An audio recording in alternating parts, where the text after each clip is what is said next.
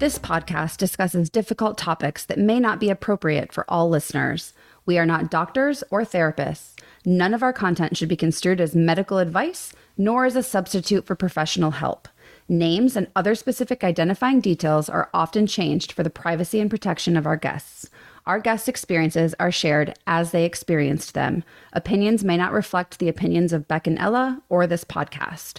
There will also be adult language used. Lots of it. Listener discretion strongly advised. Hello. Hi, Beck. How are you? I'm good, Ella. How are you? Good. Welcome back to our show. We have in the studio today Brandy Davis to talk to us. We're very excited to hear her story. Brandy is a fellow podcaster. She has a podcast called Tabletop of Doom for all you nerds out there. That is her podcast. She is also an author. We're going to talk a little bit about her book, and she is a residential counselor. So she's going to have some really good insight from her own story and also into mental health. So, Brandy, we're so happy to have you today. Thank you so much for doing this. I am happy to be here. Awesome. Well, we will hand it over to you. Tell us a little bit about yourself. As you mentioned, I do a podcast called Tabletop of Doom. It's actually part of therapy for me, is pretending to be someone that I'm not. I get down with D&D pretty hard. And I wrote a book about my life because I've had this insane life. A couple of my therapists said you should write a book.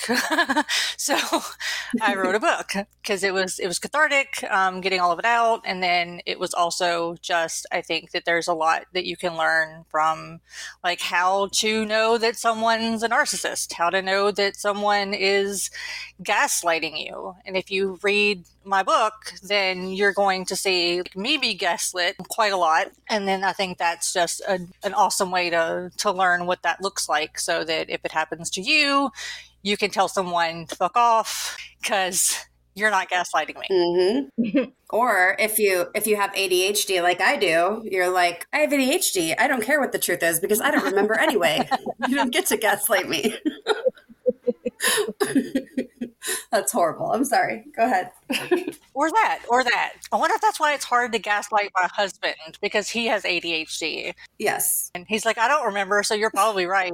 So, sure. I was raised by a narcissist, so that kind of opened up my whole life to just attract narcissism. I have a magnet on my head that says, please abuse me.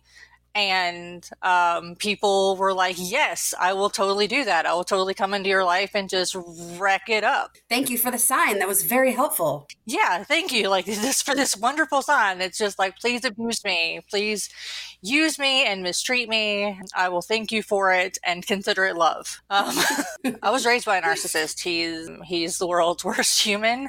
I don't even know how to describe him in like objective terms. He's never been diagnosed as a narcissist, but that's par for the course. A lot of narcissists aren't diagnosed because they don't think there's anything wrong with them. But several of my therapists have said that he is either a malignant narcissist who has some Machiavellianism in there, or I'm insane. One or the two. Or both, right? You have to be like truly insane to like make this shit up. Like, who does this to someone? One story, and I talk about this in my book, that kind of highlights the narcissism in the sense of like, you're a possession to me. I don't care about you as a person. Like, you're a possession. And so I care about you because you belong to me. You're mine.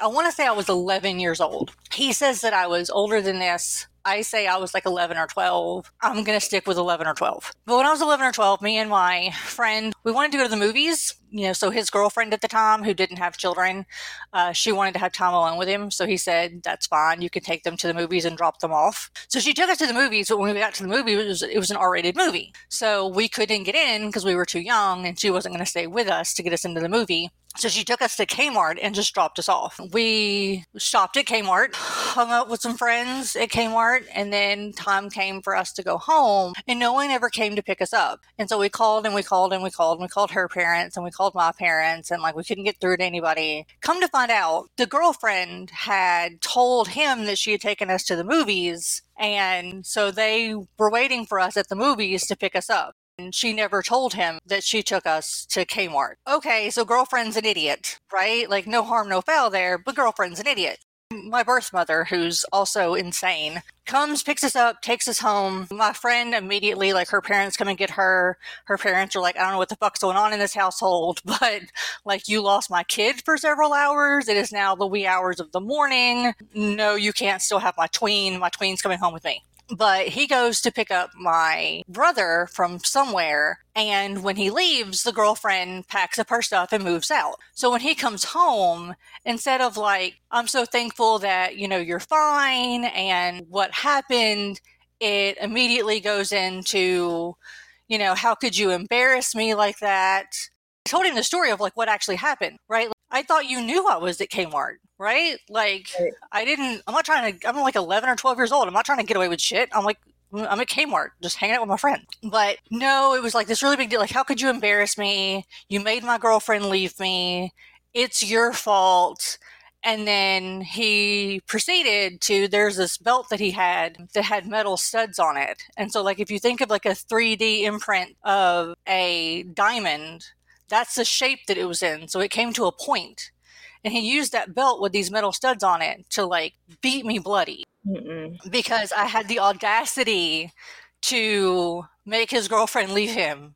And his girlfriend left him because she felt bad, right? She was like, here I was too scared of him or whatever to tell him the truth about what I did with his kid. And obviously he's going to break up with me, which he didn't do, actually. He ended up taking her back. This woman who had lost his child until the wee hours of the morning. He took her back, but she had left him because she had felt bad, and like, but no, that was my fault. And so he beat me bloody to the point that my school actually had to call the police. And I was stripped down to my bra and panties, my little trainer bra and panties, and photographed by a policewoman because there wasn't an inch of my skin that didn't have like cuts on it.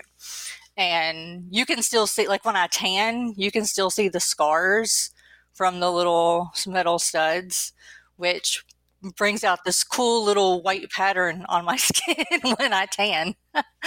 Thanks, Dad. That's kind of just like, a little story that kind of highlights just the narcissism, because he wasn't worried about me. That wasn't the problem. The problem was that it was embarrassing. I had embarrassed him Mm-hmm. Right. by being lost. I'm so sorry. I mean, life got him in the end. He ended up having strokes and he's now a decrepit old man. So life got him in the end. It's fair.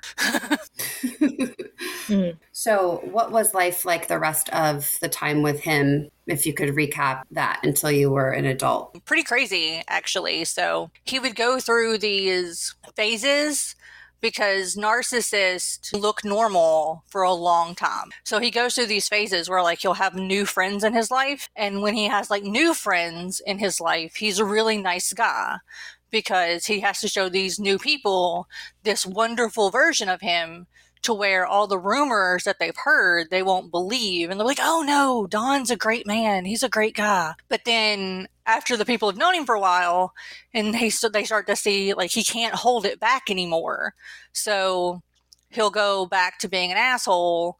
And then, we got the brunt of that, watching him chase my brother with a baseball bat to kill my brother, which granted, my brother's a piece of shit too, but at the time my brother was a teenager. And so you shouldn't be chasing teenagers with a baseball bat. I mean, I don't care what the teenager did. It's just like, Your brother's a piece of shit because he was raised by that and went the opposite way that you have, but yeah, that's not his fault. His responsibility, but not his fault. his responsibility now that he's an adult because he grew up to become a unrepentant rapist. Right. Oh. That's what happens when you're raised by the world's worst humans, is you either decide you're going to be the exact opposite of that, Mm-hmm. which I did later in life. Like, I wasn't a great human being for a very long time, but later in life I got some therapy and then I was like, oh, wait a minute, hurting people is wrong.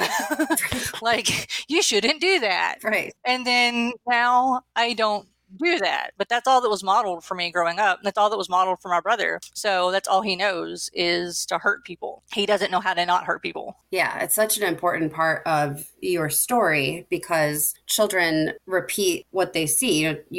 Our reactive abuse is a thing as well that we talk about a lot on our show. You're not your best self when you're in an abusive situation, as no one would be.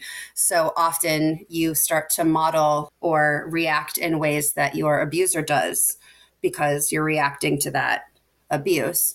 But what's so great about your story is how different someone can be, even though they had this horribly traumatic childhood and these terrible role models. When you are an adult and can take charge of your mental health and your healing, that is not your fault, but becomes your responsibility to not repeat those patterns as an adult. So I'm anxious to hear more about that for sure. Yeah, I mean, my breaking point as an adult came when I was 21 and I had a psychotic break and I ended up hurting my birth father during this psychotic break, and I hurt him pretty bad. And I feel bad about that, even though he's a piece of shit. I will forever feel bad about that. But as soon as that happened, and then I came back into control of my brain, once my brain came back to reality, I immediately felt bad. And I was like, this isn't who I want to be. Like, I don't want to be the person who has psychotic breaks and, ends up hurting someone and has no memory of it. Like, I want to be the kind of person who doesn't hurt people. I've always thought of myself as this non-violent kind of person because of what I've been through. And now for me to commit this act of violence, like, that's just so beyond the pale for me. I was like, nope. And then immediately, like, therapy. What can I do to get into therapy? What can I do to get into therapy now? I did end up doing some time because of the assault that I committed on him. But I manipulated the prison system to get into therapy because they don't just give you therapy in prison. Which is horrible. They just want to, it's all about punishment. It's not about rehabilitation. Mm-hmm. And I was like, no. I'd venture to guess there is no one in prison that does not have trauma. Right. That actually did it anyway. I'm sure there's lots of innocent people in prison that may also have trauma as well. Yeah. But this is all trauma risk. Like, these things happen because of trauma and responding to trauma. So why we wouldn't have that available to everyone in prison to actually change the course of someone's life blows my mind. But I'm glad you were able to. So you were able to take advantage of some programs and yes. Do what while you were there? So I lied and said that I was on drugs, which I never used heavy drugs in my entire life. Like, I smoked pot when I was younger, but that's the extent of it, right? And that's not a drug. I don't do crack, right? I'm not a crackhead. Right. I don't do crack. But I lied and said that I was on drugs because that was the only way to get into any kind of therapy program. And I just kept my head down and did all of these very intensive, there's these two programs that you can get into if you're in Tennessee in prison, or at least there used to be. I don't know if there are anymore, but they're very intensive programs where you live in therapy 24/7 for about a year in both of these programs. And you eat, sleep, therapy. It's all you do. And I lied and said that I was on drugs to get into both of those programs so that I could get some therapy. And both of those programs are based very heavily on cognitive behavioral therapy, which was really useful for my complex post-traumatic stress disorder to learn how to think through things instead of just reacting emotionally to things, because that's, my emotions are so heightened all the time. Right. I have a hair trigger, but learning how to manage that and learning how to manage my triggers, the things that trigger me, so that I'm not having these blackout periods where I don't know what I'm doing because my brain is just not checking in anymore. Right. I used to dissociate all the time where my brain would just stop recording and I would do stuff and I'd have no memory of it. I drove to Mississippi once. I don't know how I got to Mississippi. One minute I was at home with my friend that I was living with, and then the next minute I'm in Mississippi, and I still, I have no memory of how I got to Mississippi. I was just suddenly in Mississippi. Just total dissociation. And then once after I got married to my husband now, who is not a narcissist, who's wonderful. Yay me. I was supposed to be at work, and then I ended up at Kroger. And I still don't know how I ended up at Kroger, but I was just at Kroger, and then I went back to work to find out like what happened. And they wouldn't tell me what happened. All they told me is that I don't have a job anymore. And then I was like, so I still don't know what I did to lose my job. I don't know if I quit my job. I don't know if I was fired from my job, but my brain was just like, we're not going to record right now, and we're going to do some crazy shit, and then we're going to come back a few hours later, and you're going to be in a Kroger parking lot crying. Wow.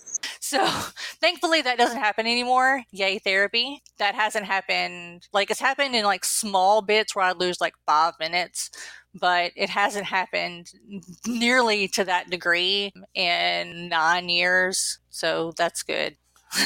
So these things can get better and they can improve, which I think is important, because so often we're talking about abusers who do not seek any help for their various what would be diagnoses if they were to go get diagnosed, or have been and are not managing it and are just out here in Gen Pop causing more trauma to people. So I think that's really great to hear, like someone that comes from that same kind of traumatic background that makes someone like your brother currently be incarcerated for rape versus you coming from that same environment who is now a counselor and helping other people. Yeah. So like there really are choices in there. And a lot of it, there's resources too. I mean, some people don't have access. Many people don't have access to those resources readily. And often, if you are depressed, it's very difficult to seek those resources out because you're already depressed. So it's like you don't have the motivation to do it.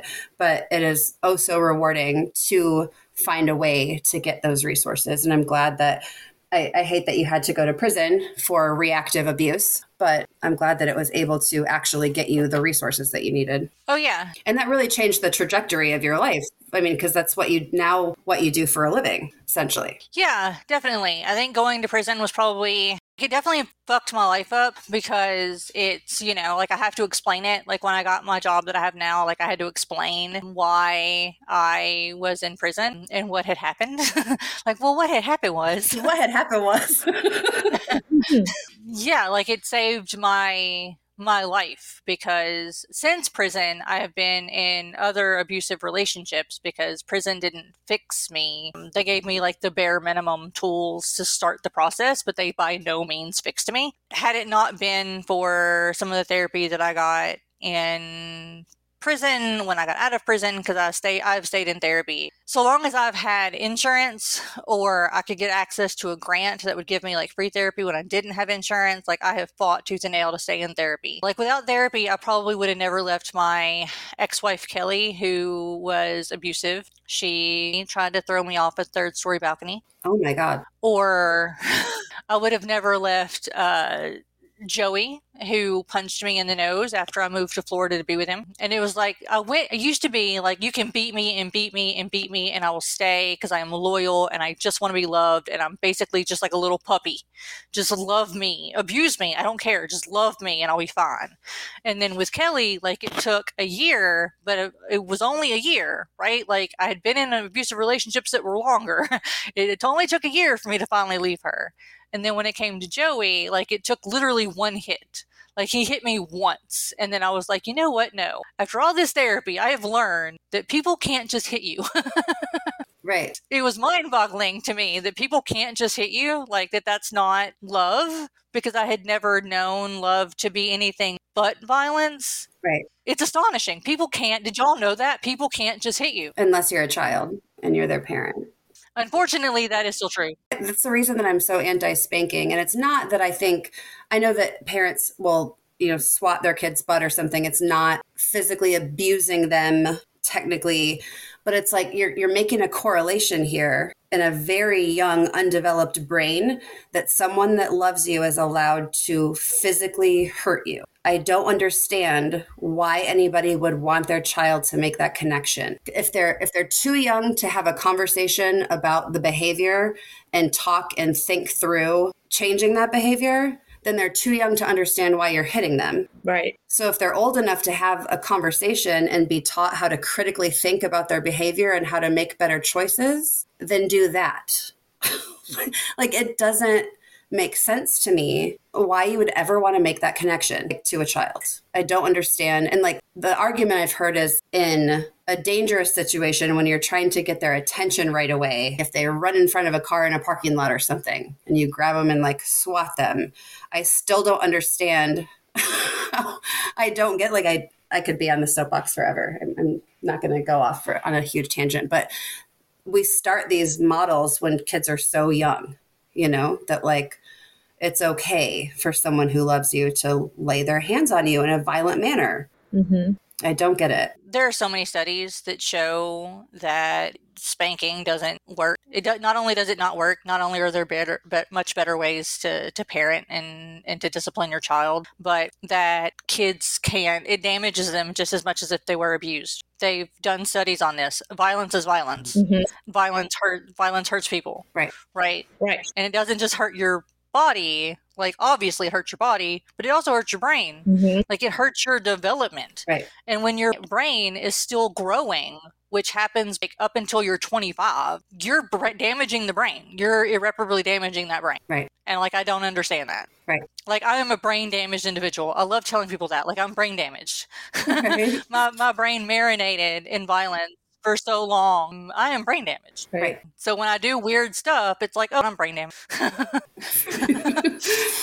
And everyone stares at you with this horrific look on your face, and you're like, I just thought I was doing my stand-up routine. Oh, I love that. I love when normies meet me for the first time and like I have a drink or two, because I'll start like something will remind me of something and I'll be like, oh yeah, like that's like the time that, yada, yada, yada happened. And they're like looking at me with this just shocked look on their face like of horror. That's a horrible thing that you had happened to you. And then I'm like, oh, that's horrific. I just thought it was funny. Right. We use humor as a therapeutic tool as well. Humor is my coping mechanism. What do you think the difference is? Because now you're in a very healthy relationship and have been you've been married to Saint Harry for how long? We have been married for... Don't tell him I called him Saint Harry. Never. We've been married for 9 years and we've been together for 10. So it's been a decade. And honestly, I think, because originally when I met Harry, I ran away from him as fast as I could. I ran back to the guy who punched me in the nose, actually. This was before he punched me in the nose. Like, he punched me in the nose after I ran back to him. But I ran to the asshole who punched me in the nose, because I was like, this looks like a normal relationship with Harry. Like, this looks normal and healthy, and he's never hit me. He's never called me a bitch. He's never raped me. He always wants to know if I'm into the sex that we're having. I don't like this. This is weird, and it feels funny. Right. But no, he just basically wouldn't go away. But he wouldn't, like, not in a horrible stalker way, but in a, you know what, I think you need a friend more than you need a boyfriend, so I'm just going to be your friend, if that's cool. And I was like, well, I can't just turn away his friendship. And so we were friends. And then one day we were walking the dog, because we had moved in together and we were going to be roommates. We were walking the dog and I was like, you know what? I'm never going to find anyone better than you. It's not going to happen. I attract people who beat me, and you don't beat me, and you don't rape me, and I don't understand this, and I'm never going to find someone who doesn't do those things. So I'm just going to take you. And I mean that in the most romantic way. He was like, I'm flattered. He was like, it was so cute. He said, does that mean I can call you my girlfriend? And I was like, sure, dork, sure. But no, at first it wasn't that healthy on my part, because I kept waiting for him to beat me or rape me or something. And then he just never did. Then he encouraged me to get into therapy. And then once I started going back to therapy, because I hadn't been in therapy for a while, because I hadn't been able to find a grant that would pay for it, and I didn't have insurance. And so I finally got back into therapy, and I just, like, he was just there while I got healthy. And he was like, I will be here in whatever way you need me to be here while you get healthy. And so he just stuck around. And then by the time I was healthy, he was still there and we were married. So I was like, well, I guess I'll keep you. And you guys have an amazing relationship. I've witnessed it for years and years. He is wonderful and understanding and patient with your healing journey, I feel like. And you have been with his as well, because he has had his own traumas that are his story to tell. But he is also someone who came from a lot of trauma and chose not to turn into someone who causes more trauma to other people, which I think is pretty great. He waited while I got healthy, and then we realized that he had some stuff that he needed to kind of clear out the cobwebs of. And so I waited while he got healthier, and now here we are in our zoo house of animals. You're the proud parents of 87 animals. I wish 87 animals. He won't let me have any more.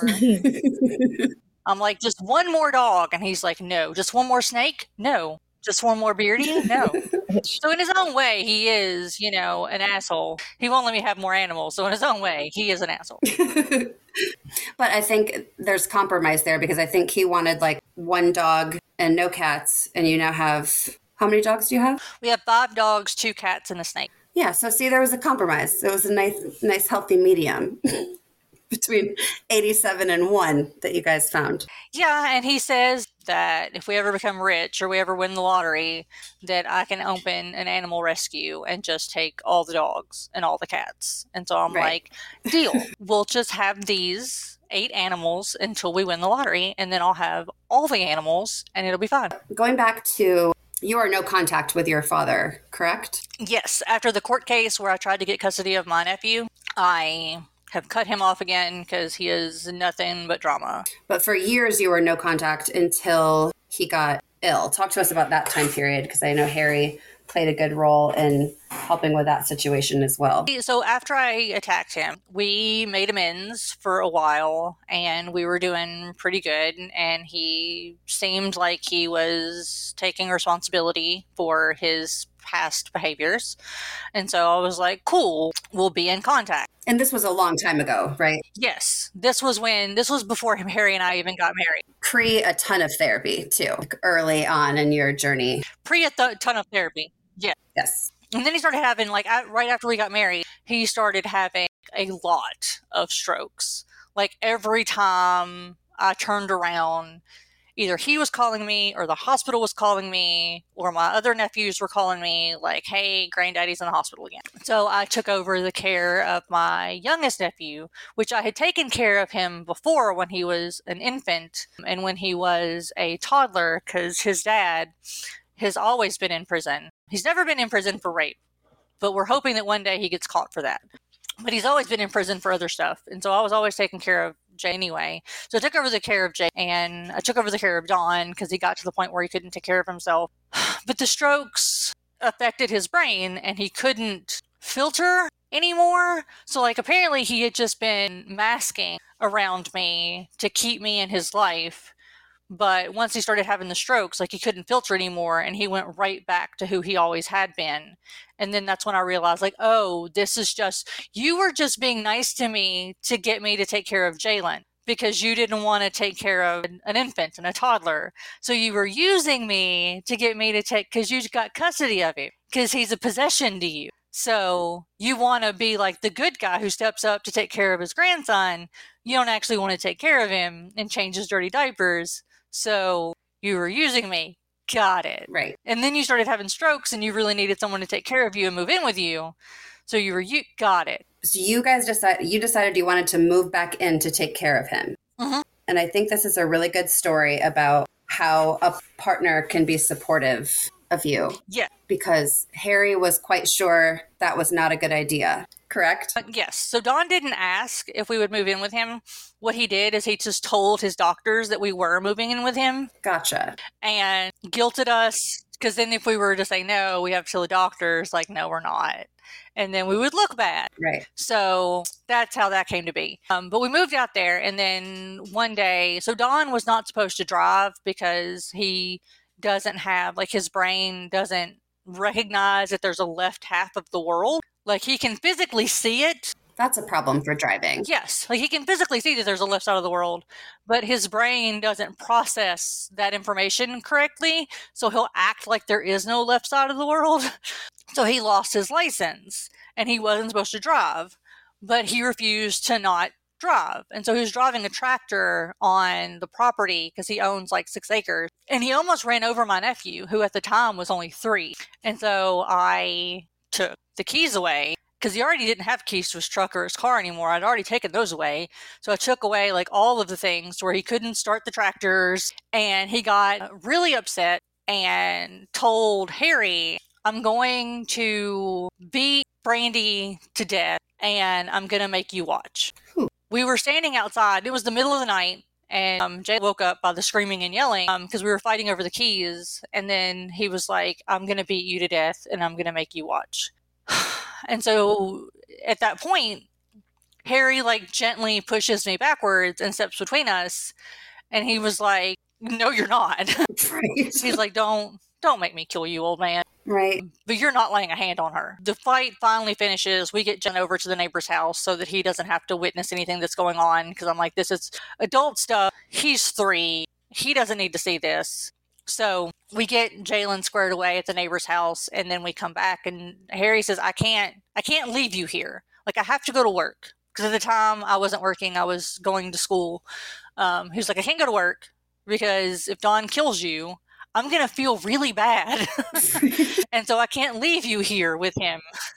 But I have to work. What am I supposed to do? He's like, we can't stay here. We have to leave.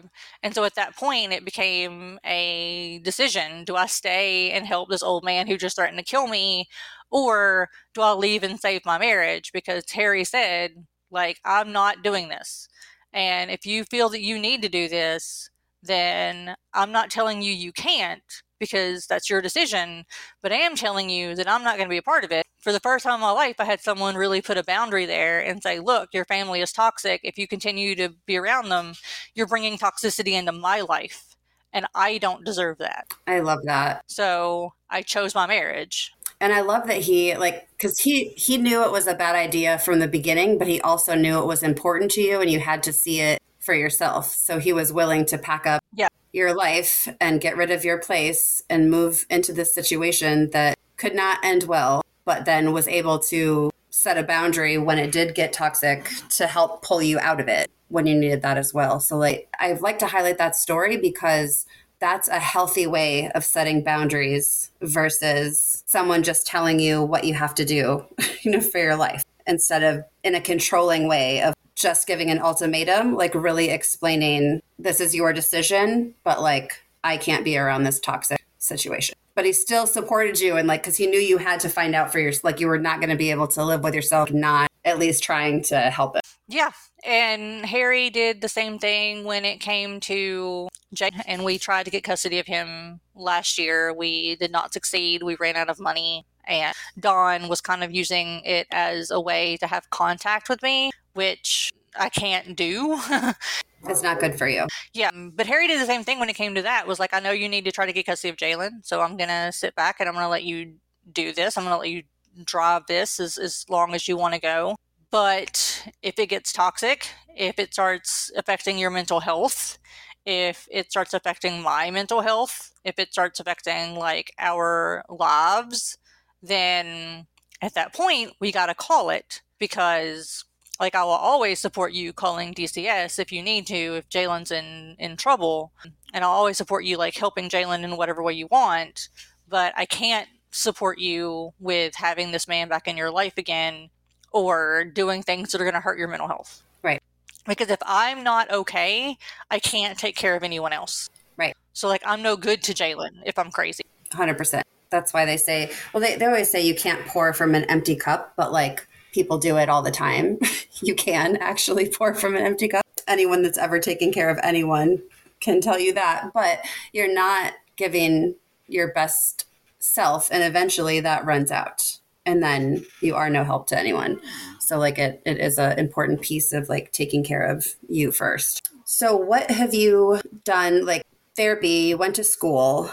How did that prompt you to what you've done career-wise since then? Talk to us about that. So originally, I wanted to focus my career on drug addiction before I knew my brother was a rapist, because that's actually information I just found out a couple years ago. But back when I thought he was just addicted to drugs and that was the main problem. He was addicted to drugs and he was a little violent, and if we could just get him some therapy, he'd be okay. I wanted to do that because I wanted to help people who were in situations like my brother.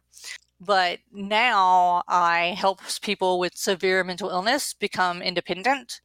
And the reason I do that, and the reason why I love what I do so much, is if I had had that, so because the system failed me, right? Like, obviously, I was raised by narcissists and abusers and whatnot, but the system failed me too.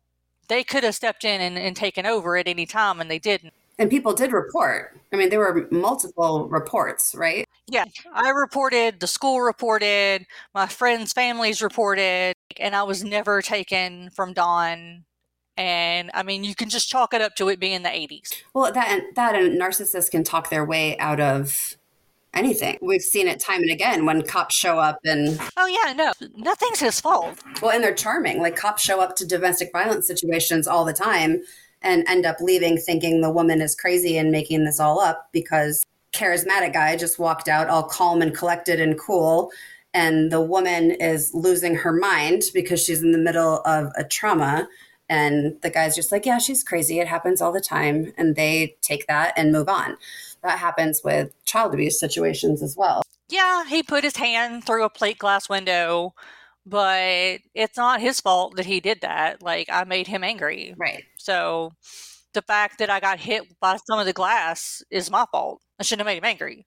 And he was able to convince cops of that and social workers of that. Really, it's not his fault. Nothing is his fault. Right. And it wasn't just the abuse with his neglectful as well. Yes. I mean, like, didn't he not often provide basic? Yes. So we had horses, and we had very expensive Tennessee walking horses, and they were very well taken care of, but we were not. Also, I think I was about 11 or 12. I accidentally burned the kitchen down because the only thing we had to cook in the house was French fries on an old stoves, and I thought I had turned the oil off from the French fries, but I was only like 11. I had only turned, like, I accidentally turned it on high. Half the house burned down, or like the kitchen burned down. But that's because there was only French fries in the house to cook. That's the only thing I had to eat was French fries, and I had been eating French fries for days.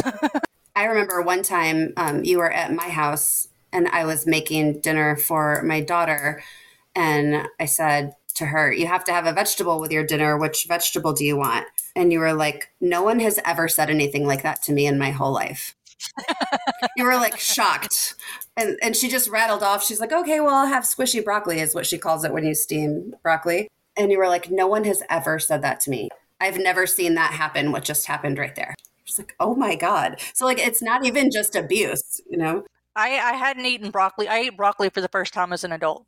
And you think about like those patterns too, like those things aren't even taught. So, like, he would buy food is the thing. And so he could sit there and he could say, well, I do buy food for the kids. But we would be left there alone to fend for ourselves, when we were really young. And I don't know many 8-year-olds who know how to cook a steak, and with no supervision. Right. Just like, there's no one supervising me using hot oil. There's no one supervising me using the oven. It's just, I'm expected to cook dinner for myself. I had the same kind of childhood. I started cooking at 7. Cooking for yourself at 7? By yourself? Yeah. And you weren't supervised? No. That is just wild to me. Like, I just can't even imagine. That's wild to me, and I went through it. Like, that kind of thing seems, and I was not abused as a child in any way, but like, to me, it would seem the lack of care, like the lack of nurturing and that type of thing feels like it would be more damaging to me than even like the abuse. Because like my mom was, and parents were always my safe space, like if I was always getting cared for in those ways.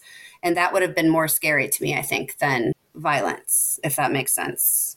But we allow that. Like nobody ever gets their kids taken away because there was food in the house that the kid didn't know how to cook. Right.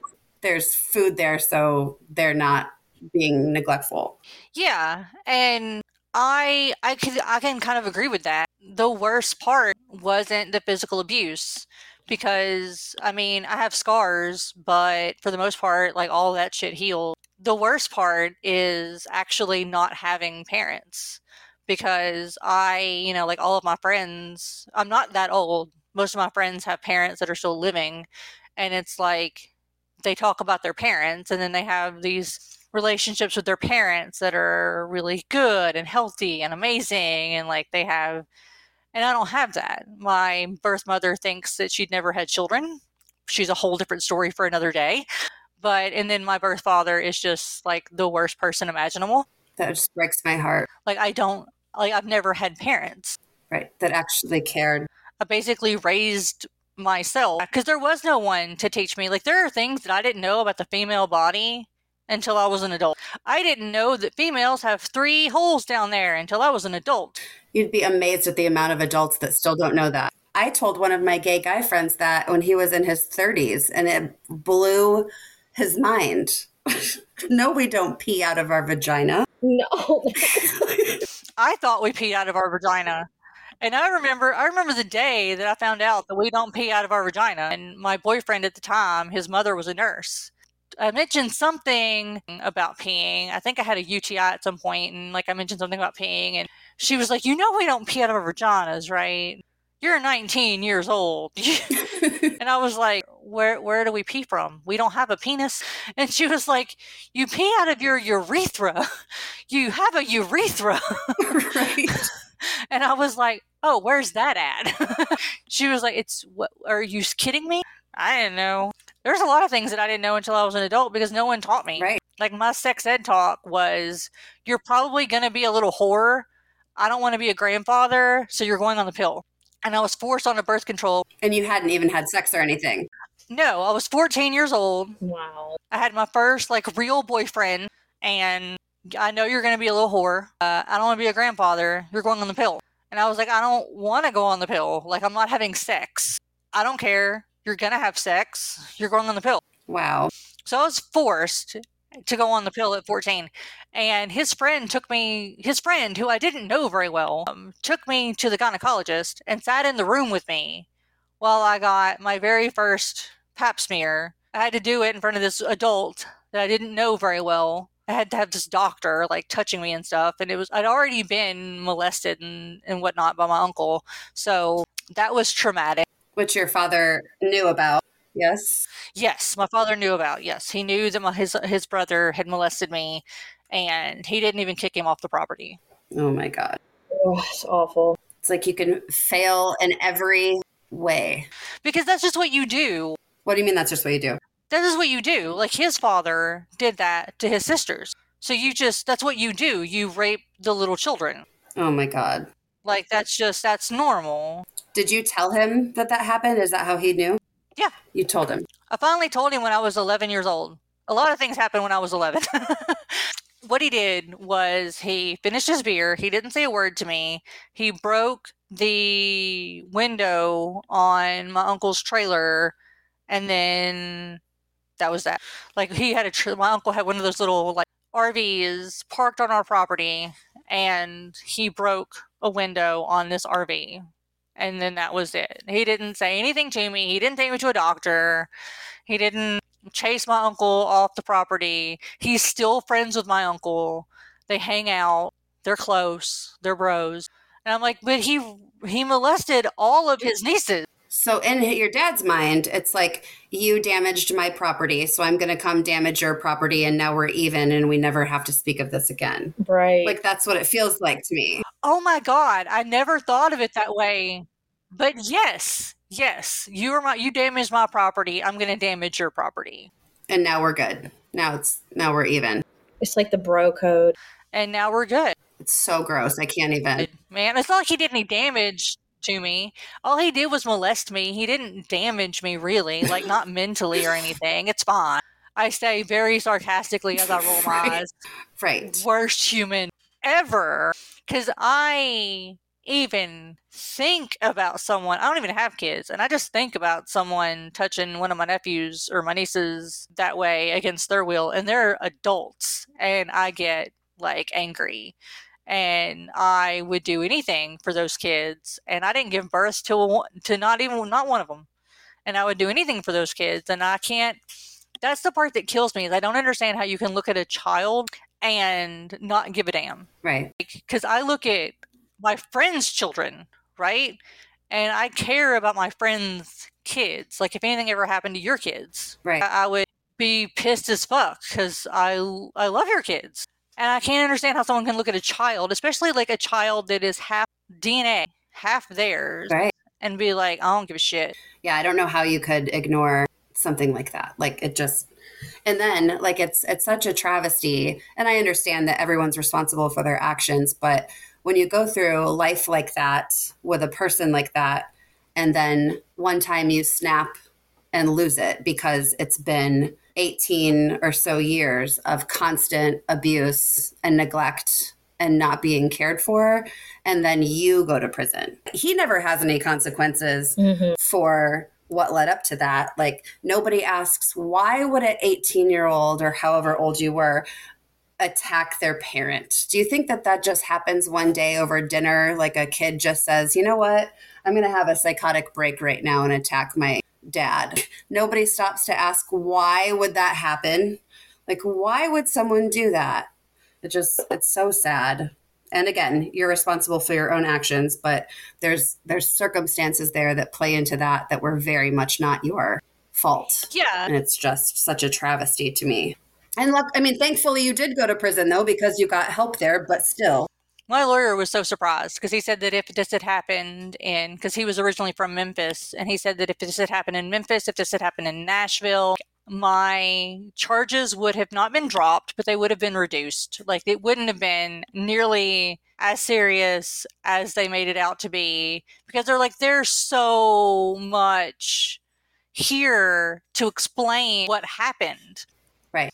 And so much here that says that you need help, not to be put away for the rest of your life. And he beats his child like her entire life. So like, he's teaching and like beats you, not like spanks you, but it's like, I've taught her entire life that when someone does something wrong, you physically attack them. So then when he does something wrong forever and you physically attack him, which is what he's taught you is the correct way to handle conflict. Like, it's crazy to me. So sad. So incredibly sad.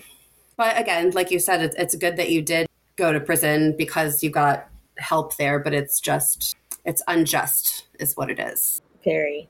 It is what it is. And I really think that, like, because I'm not a religious person, but I do kind of sort of believe in this idea that there's balance in the universe. You know, I look at my life now and then I look at his life now. Like, I wouldn't trade my life for the world now. Like, I have great friends. I have a career that I love. I own my own home. I have a college degree. I've got everything going for me. And then I look at his life and like, he's still got problems interpreting the left side of the world. He's handicapped now. He's got physical disabilities and he's completely broke. He had to file for bankruptcy. He lost everything that he loved. He lost those expensive horses. He lost his trailer and he was in a bad car accident that totaled his truck. And I think he was drinking and driving when he had that car accident. So he got another DUI and he's, been in trouble with the law and blah, blah, blah, blah. So sometimes when you only put negativity out into the world, only negative comes back. Now that he can't mask anymore, now that it's so much harder for him to mask because of that damage to his frontal lobe from all the strokes, the chickens have come home to roost.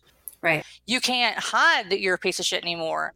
And people are realizing that and they don't want anything to do with you. Right. Which is why he thinks that everyone, like, he's become paranoid in his old life. He thinks that everyone's out to get him.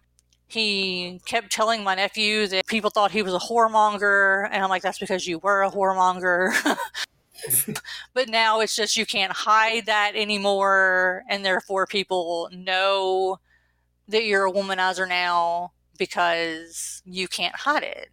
And people know that you are, that you lie and you cheat and you do all these things because you can't hide it anymore because you have all this frontal lobe damage. And so those strokes are the best things that ever happened because it made him unable to pretend to be this great guy anymore. Right. So now everyone sees what I've always seen. That's got to be a little bit validating or vindicating, at least a little bit. Oh, yeah, because everyone was like, oh, no, but your dad's so nice. And everyone's like, oh, but your dad's so, like, he's so cute. Right. So there can't be anything wrong with your dad. And I'm like, but there's a lot wrong with that man. Now everybody knows. So what advice, as a counselor, but also as a survivor of all of that trauma, what are the few things that you would tell someone? People we talk to that have been victimized often feel a sense of, this person is this way because they had all of this trauma in their life. I myself get stuck in that one a lot. I feel bad for what happened to them, and so I don't set the proper boundaries to address the behavior. So, like, what advice would you give, like, showing how someone can come out of trauma and not turn into an abuser? What advice would you give someone who is either in a situation with someone who is dealing with trauma but is also abuser, to either get out of that situation or heal from it? I think the hardest thing to do, and therefore the really good piece of advice that I would give people, because it is hard to do, but it's so helpful, is you've got to step back and think about, if someone's gone through some shit and that shit has made them into a bad person, then you can feel bad for the shit that they went through, but that doesn't mean that you need to go through shit. If they went through shit and it made them a bad person, why are you letting them make you into a bad person? Right. Because they're putting you through shit. Because there's a point when reactive abuse starts to happen. Exactly. So if it made them a bad person, why are you taking that chance with yourself? That's a good point. Right? Because my father went through abuse. My father was abused when he was growing up. His stepfather, who adopted him, beat them with tire irons. He raped all his daughters. He's a horrible person who makes my father look like a saint. And so in your dad's mind, it's like, well, I'm not that bad. Like, his bar is low. Exactly. He's literally said that, right? Like, I don't beat you with tire irons, right? So that's abuse. Right. He recognizes that he was abused, but he cannot recognize that he's an abuser. Okay, I can recognize that he went through some shit, but that doesn't excuse his behavior, because you are not responsible for your diagnosis, but you're 100% responsible for taking care of it. Right. I have been diagnosed with everything under the sun. My current diagnosis is bipolar. Whatever it is, whatever my diagnosis has been historically, it doesn't even matter what the actual title is. I'm not responsible for that. That is my genetics. That is my environment. That is all of that stuff that caused me to have all of these issues. But I am not a child. I am a 41-year-old adult. Therefore, taking care of that is my responsibility. I don't get to sit back and be like, hey, I wish I was normal, so I'm just going to act like I'm normal and not take my meds. No, the same thing applies to abusers, man. Like, maybe they got here because they were abused, and you can have 100% empathy for that. That does not excuse their behavior. You're an adult. Take care of your shit. Right. And so if you're in a relationship with someone and they're like, well, but I was abused, or you're sitting there looking at them, well, they were abused, so that's all they know. You don't deserve that abuse. They deserve to be a better person. And if you really love them, leave them so they can become a better person. Right. Because as long as there's someone there enabling their behavior, saying, it's okay, beat me, they have no reason to change. Right. It's excellent advice. And I think often as women, we're taught to help and to care and to comfort. Like, we get these messages of, like, you don't give up on your marriage, or you don't get, like, you stick by someone who's having, and it's like, there's points of that are correct, but then we get this overall message of, we failed if we leave a marriage, or we have failed if we put a boundary in place and someone decides they don't want to stick within that boundary. Because that's the thing, like, you aren't the one that cuts somebody off necessarily. You say, to be in my life, these are the rules. And if they don't want to meet those rules, they have made the choice then to leave your life. but it's like it's flipping that message around, I think, because we're so often taught that like we can fix somebody or we can love them out of being an abuser. But in reality, they're the only ones that can fix that, and you can fix it. Like you can get help and you can turn those behaviors around, even if you have a lot of trauma. Would you agree with that? Yeah, definitely. I know someone who did that. One of my best friends, unfortunately, he lost his struggle with addiction and died a few years ago, but he was an abusive person. He was a very abusive person. He had been raised in abuse, and that's all he knew. And he got help and stopped abusing people. And actually, abusing me is what caused him to be like, wait a minute, there's something wrong with me. Because all I had ever done was help this guy. Like, he was one of my best friends. All I'd ever done was help him. And he put his hands on me once, and that was like his come to Jesus moment. Was Brandy has never done anything to me, and I robbed her, and then I beat her up, and why did I do these things? And then he was like, "Oh, wait a minute, I need help." And then after that, he checked himself into a rehab facility for a little while, and he realized that a lot of it had to do with his addictions, and he got some therapy, and he lost his struggle with addiction. But as far as I know, and as far as he's told me before he passed away, he never laid his hands on anyone ever again. Yeah. Because he was like, this isn't who I want to be. He saw his father. When he saw the look on my face of terror, because he was a big guy, I thought he was going to kill me that night. He saw the look of terror on my face, and it clicked with him. Like, I have become my father. I don't want to be my father. And if you are an abusive person, you don't have to be. That would be my advice to abusive people, is like, you don't have to do that. You can get help. You can figure out why it is that you are a violent person. Right. And you can stop being violent.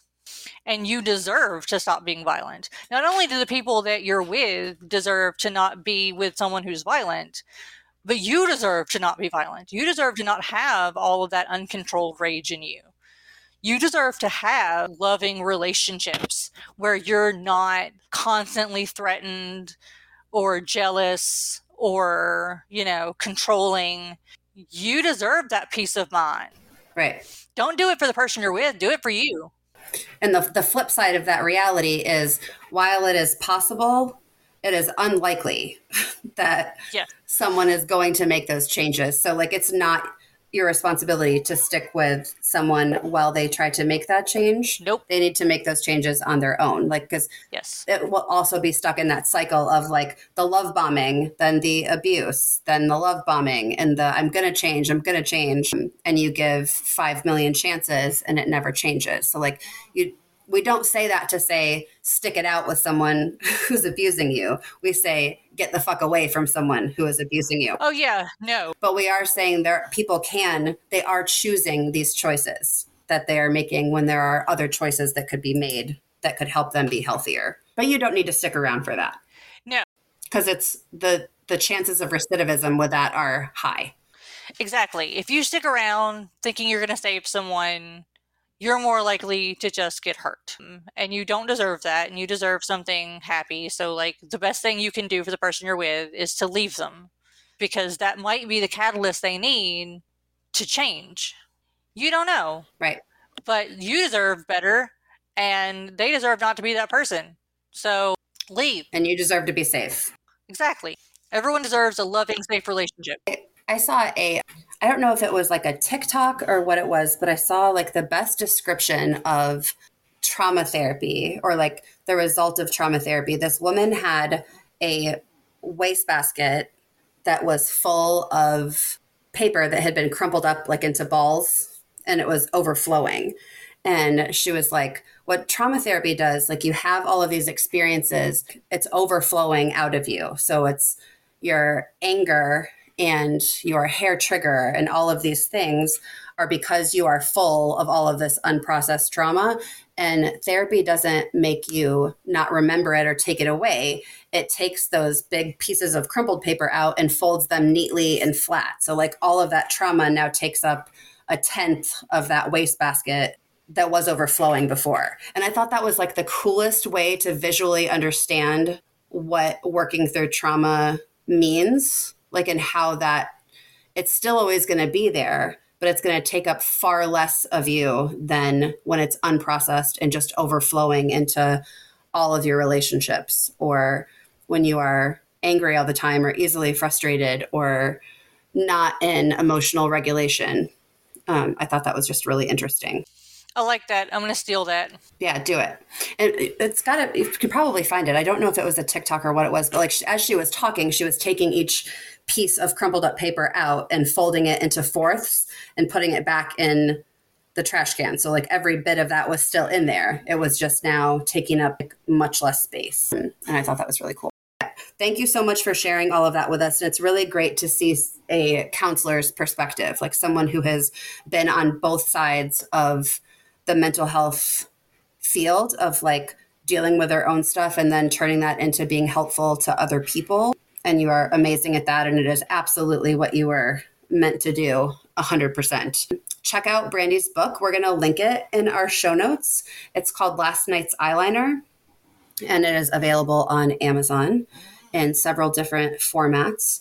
We will also link her podcast for any nerds out there that want to check out her D&D podcast.